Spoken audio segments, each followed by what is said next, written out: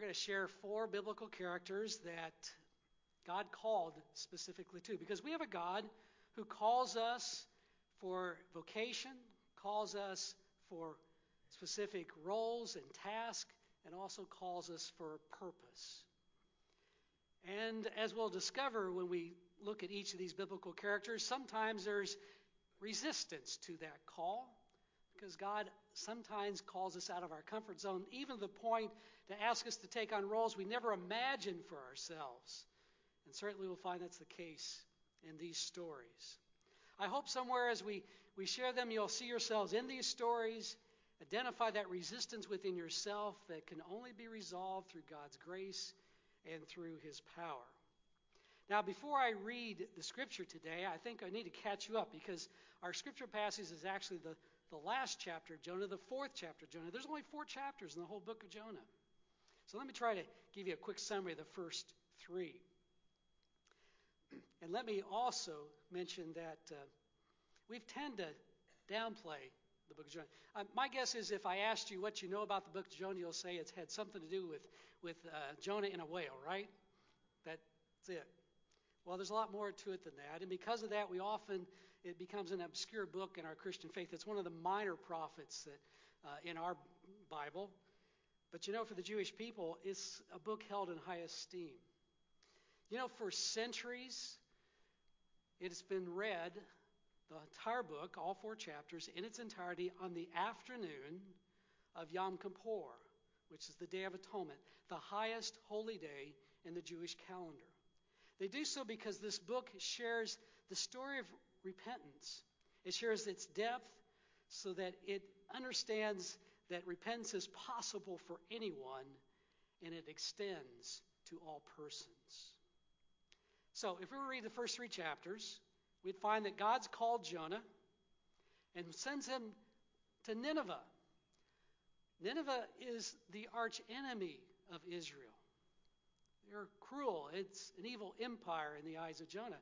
So without saying a word, Jonah instead heads in the opposite direction. He hops a ship to Tarshish, which is interesting, that name. It's an ancient city that would be located in modern Spain. If you know geography, Nineveh's over here, and Tarshish is over there. Or I'll turn around for you this way. The opposite direction. Matter of fact, to the Jewish people, Tarshish was the edge of the world as they knew it. He thought if he ran far enough away, he wouldn't have to follow through on what God was asking him to do.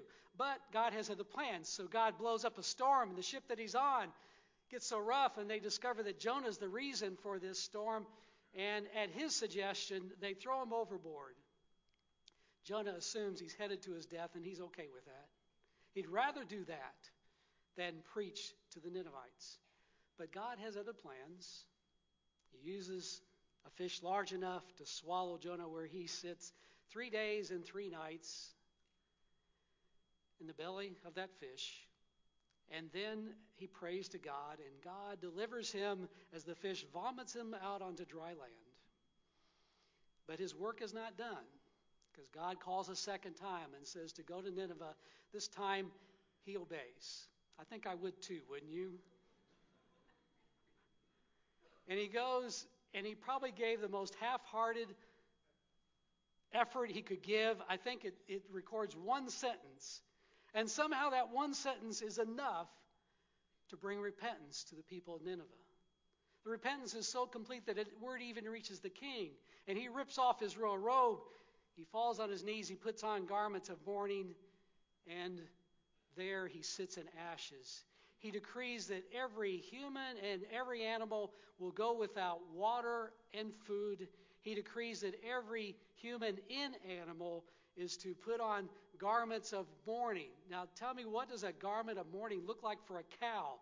I don't know, but that's what it says. And God changes his mind. And instead of continuing to plan for the destruction, he relents. And guess what? Jonah, in spite of his success, is upset. And he grieves. And that leads us to the scripture that we have today, which has got an interesting story in itself. So follow along with me. But Jonah thought this was utterly wrong, and he became angry. He prayed to the Lord, "Come on, Lord. Wasn't this precisely my point when I was back in my own land? This is why I fled to Tarshish earlier. I know that you are a merciful and compassionate God, very patient, full of faithful love, and willing not to destroy. At this point, Lord, you may as well take my life from me, because it would be better for me to die than to live." The Lord responded, "Is your anger a good thing?" But Jonah went out from the city and sat down east of the city. There he made himself a hut, and he sat under it in the shade to see what would happen to the people in the city.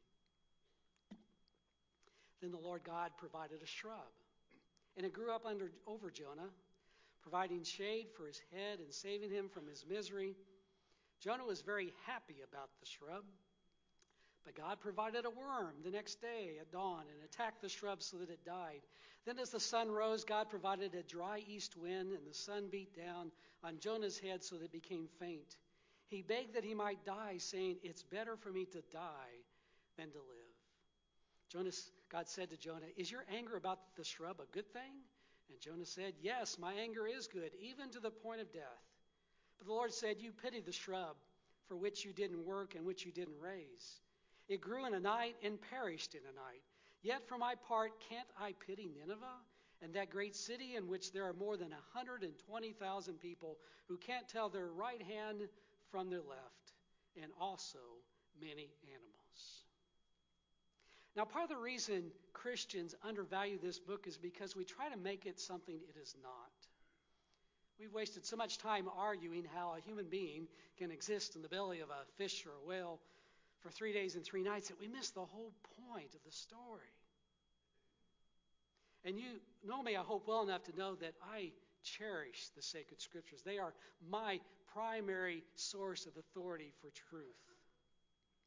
But you also know I can get really testy when people try to make a book of the Bible something it was not intended to be. And that's the case oftentimes with Jonah. Just like the creation stories that don't share to try to explain scientific truth or exactly how we came to be in this world, but it expresses the truth that God is the creator of all things, and he brings order to the chaos of this world.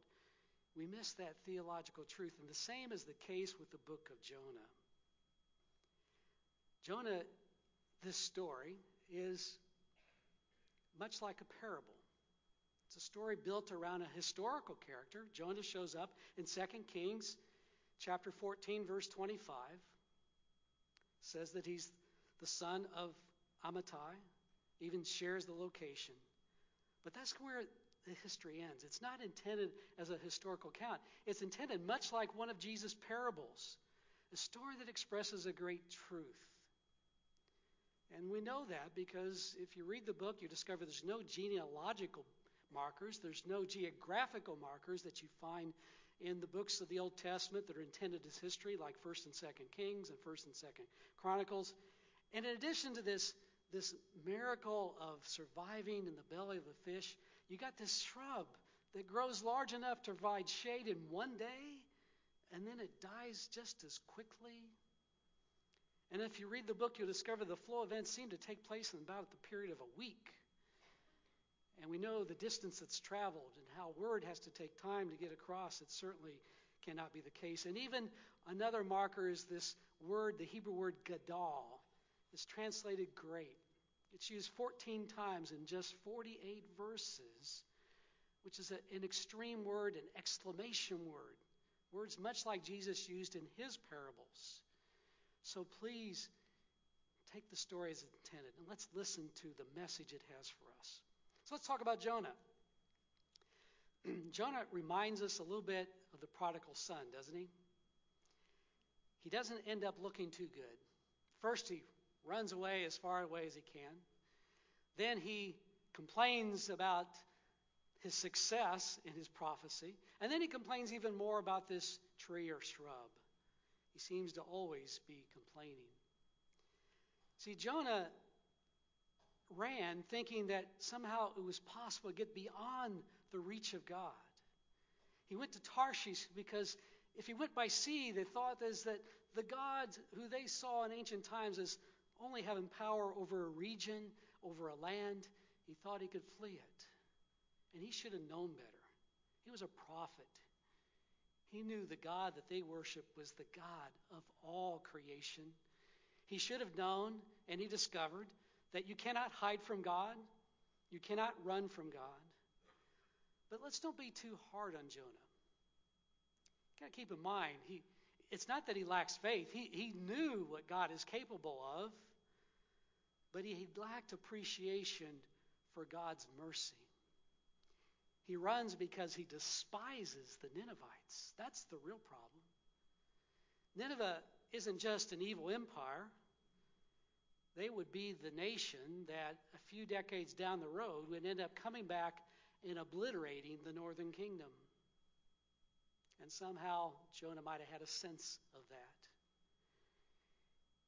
So he was wanting that evil that God had planned for Nineveh. Jonah knew that God's mercy was greater than God's justice. And as he saw the world, there was no way that what's good for Nineveh can be good for Israel. Jonah saw God as Israel's God to the exclusion of others. He had a theology of scarcity. He couldn't conceive of a world where God's mercy extends to all. And you know, we're a lot like Jonah. When I think about myself, I watch the news and I notice something about myself. When I watch the news, I notice I have a lot more concern and compassion for people and places where I've been, where I can see it and sense and visualize it. I notice that I tend to feel more compassion and energy towards people that look like me, also who speak that same language like me. I guess that's only human. And so we do as human beings is we tend to want to draw that circle around where our care and compassion should go. We close that circle around us. We define where our generosity should extend. We limit our responsibility because the emotional demands upon us sometimes become too great. But that's not the God that we serve. And that's why Jonah ran. And that's why sometimes we run in certain ways. He couldn't see the world or God larger than Israel, and he fled despite whatever he was going to lose. Jonah was willing to die instead of going to share the word with Nineveh. But God's bigger than that. God is the creator of the universe and all that it's in it. God is the creator of the Ninevites as well as Jonah in Israel. And he found a way to save Jonah and to restore him to his call in spite of his reluctance. And that's part of the good news we need to hear today. To know that God doesn't give up on Jonah. And God doesn't give up on us. No matter how far away from God we've gotten, no matter who we are, no matter what we've done, God's mercy is always there for us. God sees you as you are. And he loves you as you are. There is nowhere to hide and there's no need to hide. I don't know how many of you got to read this story that was in the Committed to Christ book that we've just finished up. In that last chapter where it talks about hands-on service, it shares the story of Jack. And Jack was someone who had a problem with alcohol. He had a family, a wife, and some kids.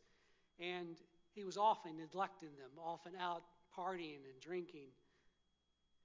Well, one night after a night of revelry, he woke up and realized it was Christmas Day. And he realized that he also hadn't bought any presents for his children. He lived in a small town, so he called up the owner of the local drugstore and he said, I've got to get some presents. I don't have any presents for my kids. And the owner of the drugstore said, Jack, it's Christmas. I need to be home with my children. But he continued to plead, and so the owner of the drugstore relented, went to open his store, and when he was opening the door, he realized Jack didn't have enough money to pay for any presents. As he went in out of compassion for his children, not so much for Jack, he said, it's Christmas, so whatever your children need, it's free. Jack picked out a few things. And that night after the children had opened their presents, Jack, so moved by the generosity of that drugstore owner, prayed with his wife for the first time in his life. And something changed there. After a few months of sobriety and being overwhelmed with the love that he'd now experienced, he started to think about all the other men in his town that also suffered, and the pain that their families had gone through, and the families that some of them had lost. And so Jack started the Gospel Rescue Mission in the town of Fort Smith, Arkansas. And then a few months after that, another one in Van Buren. And those centers that continue to help families, that continue to share the gospel, that continue to share Jesus, still exist 40 years later. And think about what might not have happened if not for the generosity of that owner of that drugstore. God's mercy is much like that. And here's the other good news. God not only didn't give up on Jonah, he didn't give up on the Ninevites, a people that were known for their cruelty and their arrogance. Jonah was one of the few successful prophets, and yet he's disappointed when they choose to repent. And then you have this strange story that we read in our passage today, verses 10 and 11, about that shrub, that tree that grows. God asked Jonah, "Does this shrub really matter that much to you?" And his response is, "Yes, even unto death." And God asks him, "So you care more about this plant that you had nothing to do with, that came in one day and was gone the next, and yet you cannot understand how I would have pity on 120,000 Ninevites whom I created and don't know their right hand from their left?" And you know that the book of Jonah is the only book in the Bible that ends with a question. We have no idea what Jonah does after this. We don't know if he is moved and ends up going to Nineveh or remains in his bitterness. And that open-ended question leaves us with some questions. Do we care more about our comfort than the basic human needs of people outside our realm of interest? Who are the Ninevites in your life? What groups or ethnicities have you written off in the world as not deserving of your interest, your compassion, or your generosity? And who is God calling you to love only because of your commitment to Jesus Christ? We need to ask that question because the God we serve is described well in our passage when Jonah paraphrased the 145th Psalm, which I'd like for you to repeat with me, please. "The Lord is gracious and merciful, slow to anger and abounding in steadfast love. The Lord is good to all, and his compassion is over all that he has made." The book of Jonah was written for a people that had closed the world around themselves. They'd grown too interested in their own comfort to the exclusion of others. It continues to be read among the Jewish people to remind them of God's infinite mercy for all people and all places. So may God continue to expand the depth of our love within us so that we include all persons, regardless of who they are or where they come from.